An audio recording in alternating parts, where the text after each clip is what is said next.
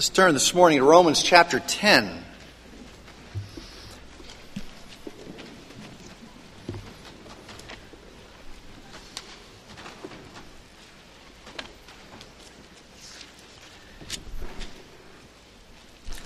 I was visiting a member not long ago, one of those saints in the church.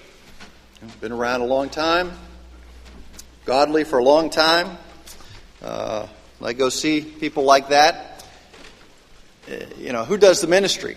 Do they do it or do I do it? So often I walk away with much more. And this was one of those experiences. I walked in and she had her Bible ready, as she usually does, and dog-eared and marked and ready to go through a couple passages. And as we began to talk, she began to preach. Okay, well, that's the way it was. Began to preach about grace.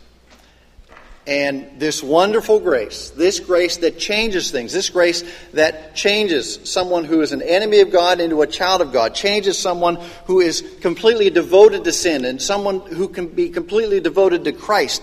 This grace that can deliver us from the things of this world, this grace that can change this world. And I figured that everybody had to understand that. So we needed, as a church body, really to examine the transforming grace of Jesus Christ. And today we begin a series that will take us several weeks on different aspects of this transformational grace. Today we look at how it changes an individual from an enemy of God to a child of God. Let's pray.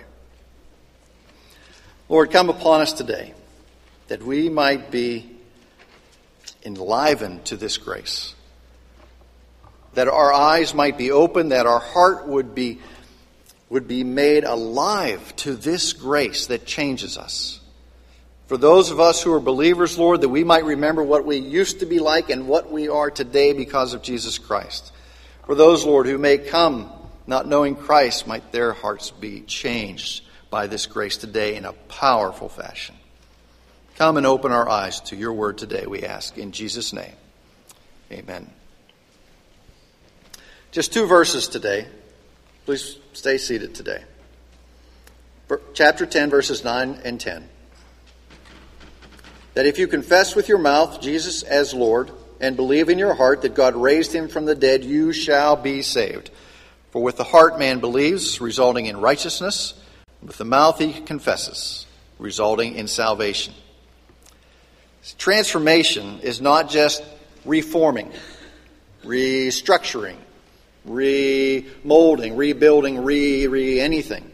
A transformation is a complete change, where the old that used to be here is now completely gone and has been transformed into the new. And that's what this grace does. It has the power to completely change an individual. Completely change an individual. It has the power to completely change the world, which we'll see in a few weeks. And we begin this understanding of transformational grace here with salvation. So how do you receive this righteousness of God? How do you come to understand Jesus Christ is Lord? How do you come to know Jesus Christ is Lord? How does that take place in your heart? Now, it should be pretty clear here from Scripture. Confess with your mouth, believe in your heart that God raised him from the dead, you shall be saved. But it's a little fuzzier when you get out in other areas of the church. They don't always understand the importance of these 2 words, faith and confession. Faith and confession. You can't have real faith without confession. You can't confess Christ as Lord unless you have real faith. Let's look at verse 9 to start with. That if you confess with your mouth and believe in your heart. Now, the astute observer will say, well, Rand, isn't that backwards? Don't you have to believe first and then you can confess? Well, look back in verse 8. But what does it say? The word is near you in your mouth and in your heart. Paul is simply carrying on that transition from 8 to 9, and in verse 8, he's quoting Deuteronomy 30.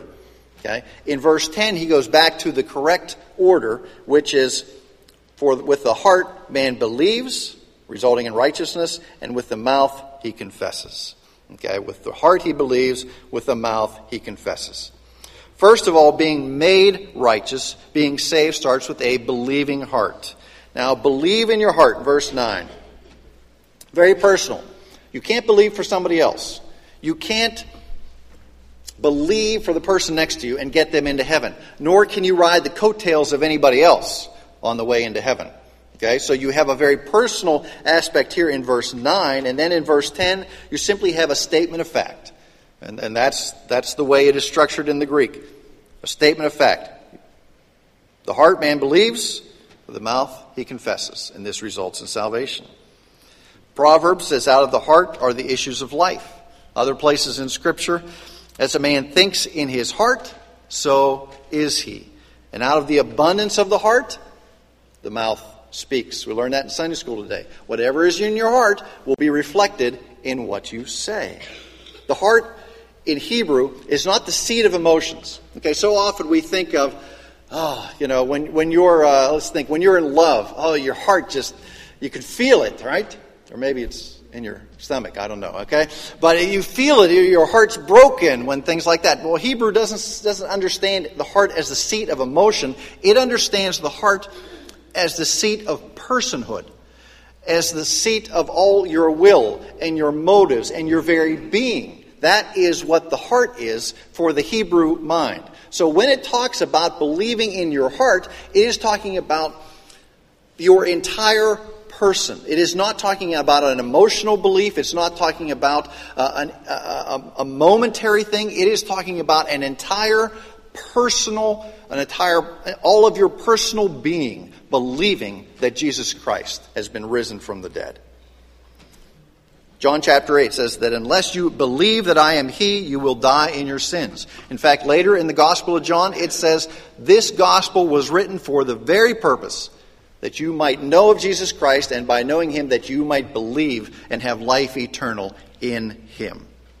Now, this life that comes with this grace is not just a quantity of life, as we mentioned before. It is a quality of life. Quantity of life, it is eternal. But it is a different type of life. It is a life of righteousness, of spirituality, it's a holy kind of life. You are completely transformed in your being, in your doing, and your thinking. This is what grace does in our lives. Now, what is it that you have to believe? Verse 9 is very clear. Believe in your heart that God raised Him from the dead. Well, Rand, you've spent 8 years telling us that there are a lot of things that we have to believe about Jesus Christ. Virgin birth, sinless life, deity, miracles, part of the Trinity. Don't you have to believe in all of these things as well? I mean, it just says here that He raised Him from the dead. Why does He isolate the resurrection? Well, very simply because the resurrection from the dead verifies all that Jesus was. Verifies all that went before. All of those things that I mentioned, if you believe in the resurrection of Christ from the dead, then you must by necessity also adhere to all of those other things. You can't be, there's no other way to say this, you can't be a Christian unless you believe in the resurrection.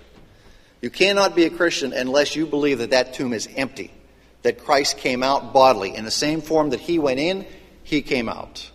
Okay? You believe in that resurrection, then you will be saved. Turn back a couple pages to Romans chapter 1. The resurrection is the verification by God of all the things about Jesus, His Son. Okay? It is proof of the ministry of Jesus Christ. In Romans chapter 1, the first 4 verses,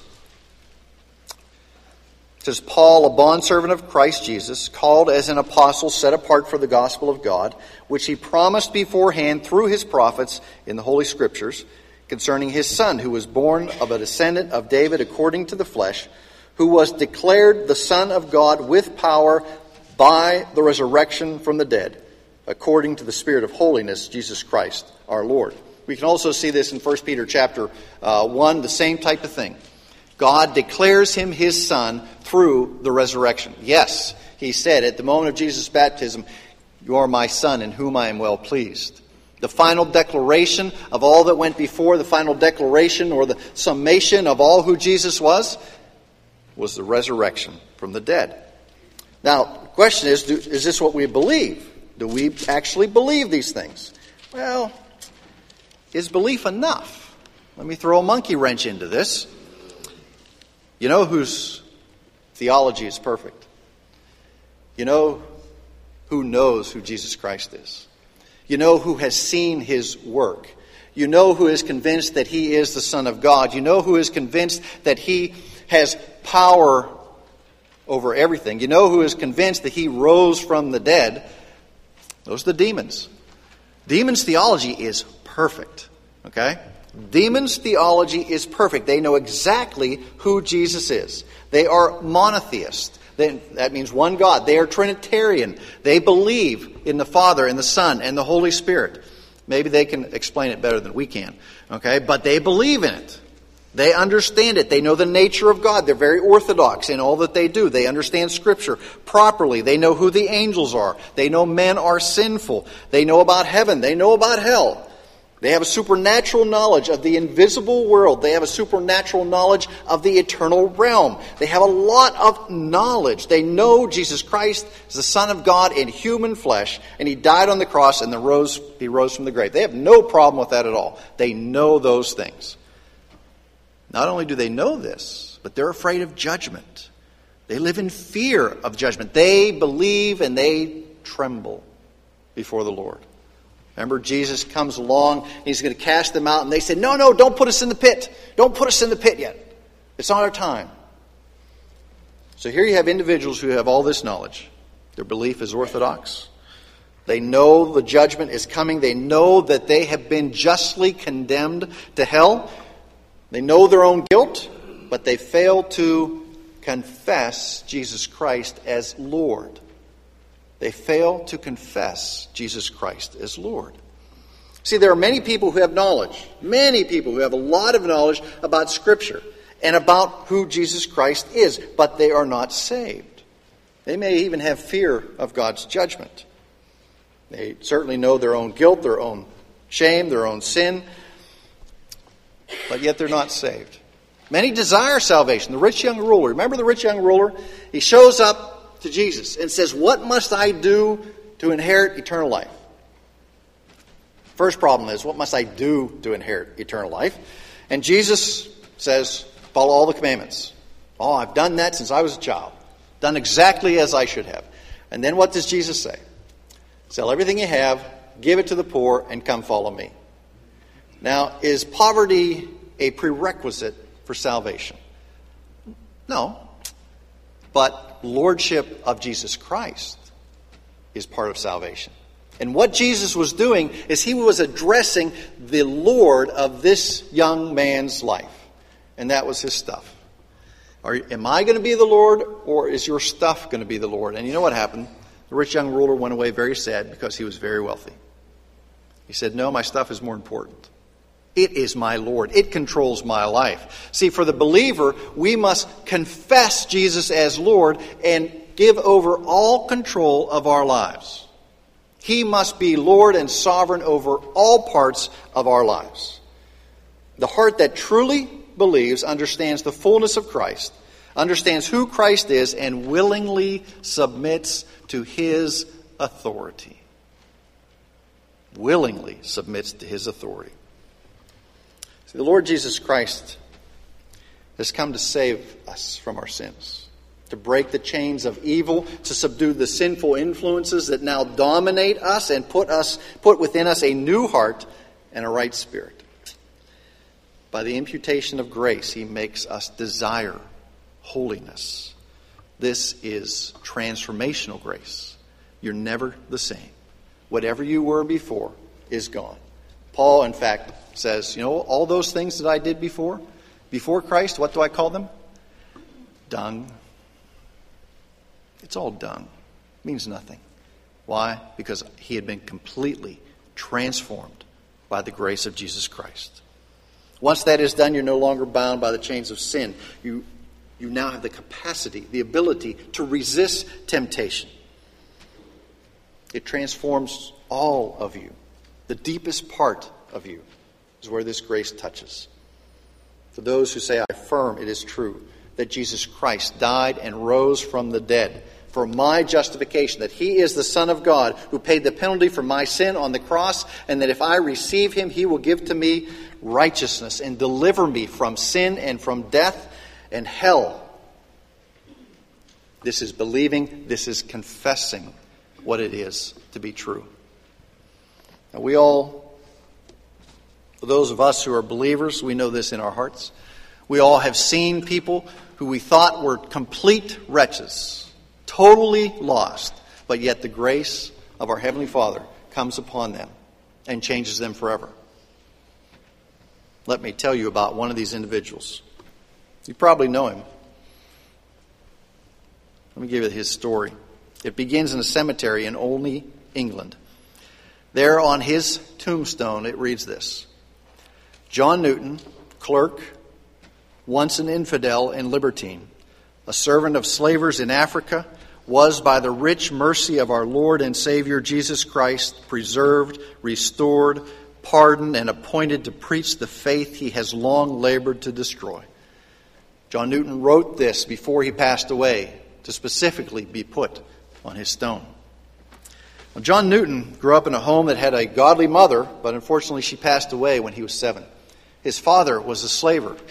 When he remarried at the age of, when John was 11, John went out on one of his father's slave ships and began to serve in that capacity.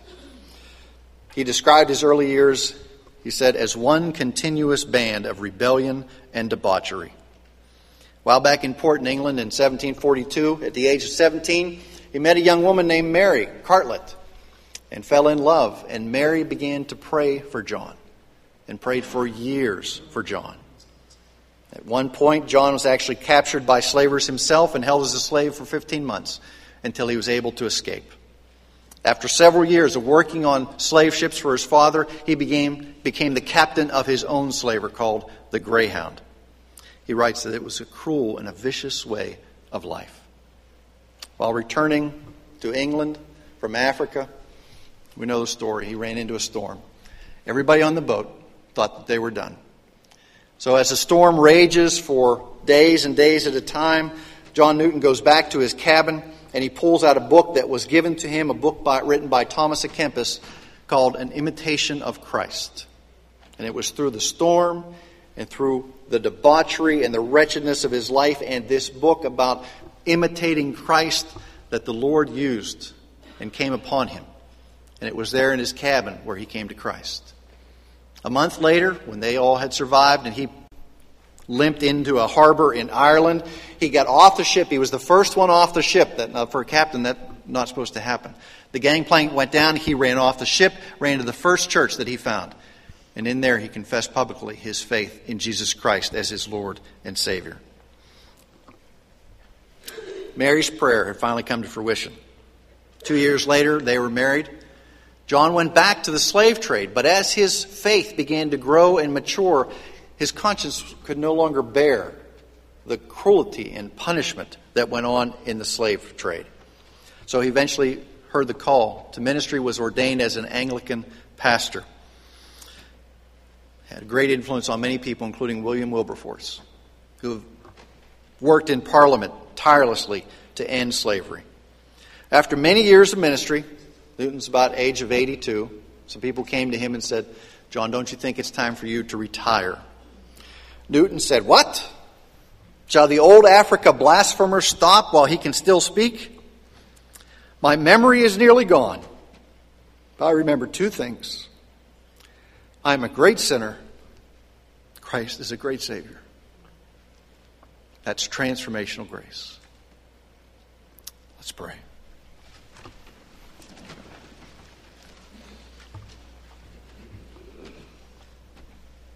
Lord, we are great sinners. And we have no business in your presence. But yet you bestow upon we, who each of us are the chief of sinners, you bestow upon us this grace that comes through Christ. This grace that can change us from whatever we have been. This grace that comes and dwells in our hearts and fills us with a peace and an understanding that the world cannot provide. that longing in our hearts, that thing that we have been searching for and trying to fulfill it either in work or in things of the world or whatever it might be, and we just can't seem to find the fulfillment. We just can't seem to find a peace. We can't seem to find a trust and a confidence in the things of this world. That is what your grace brings to us.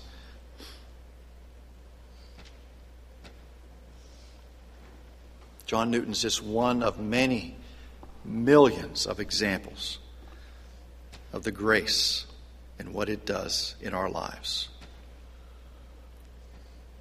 Come upon us today, Lord, that we would understand this grace. Perhaps, Lord, for those who walked in not knowing it, that you would come upon them. Give them the gift of faith. Open their eyes to their sin, Lord, that they might believe and confess Jesus Christ as Lord and Savior.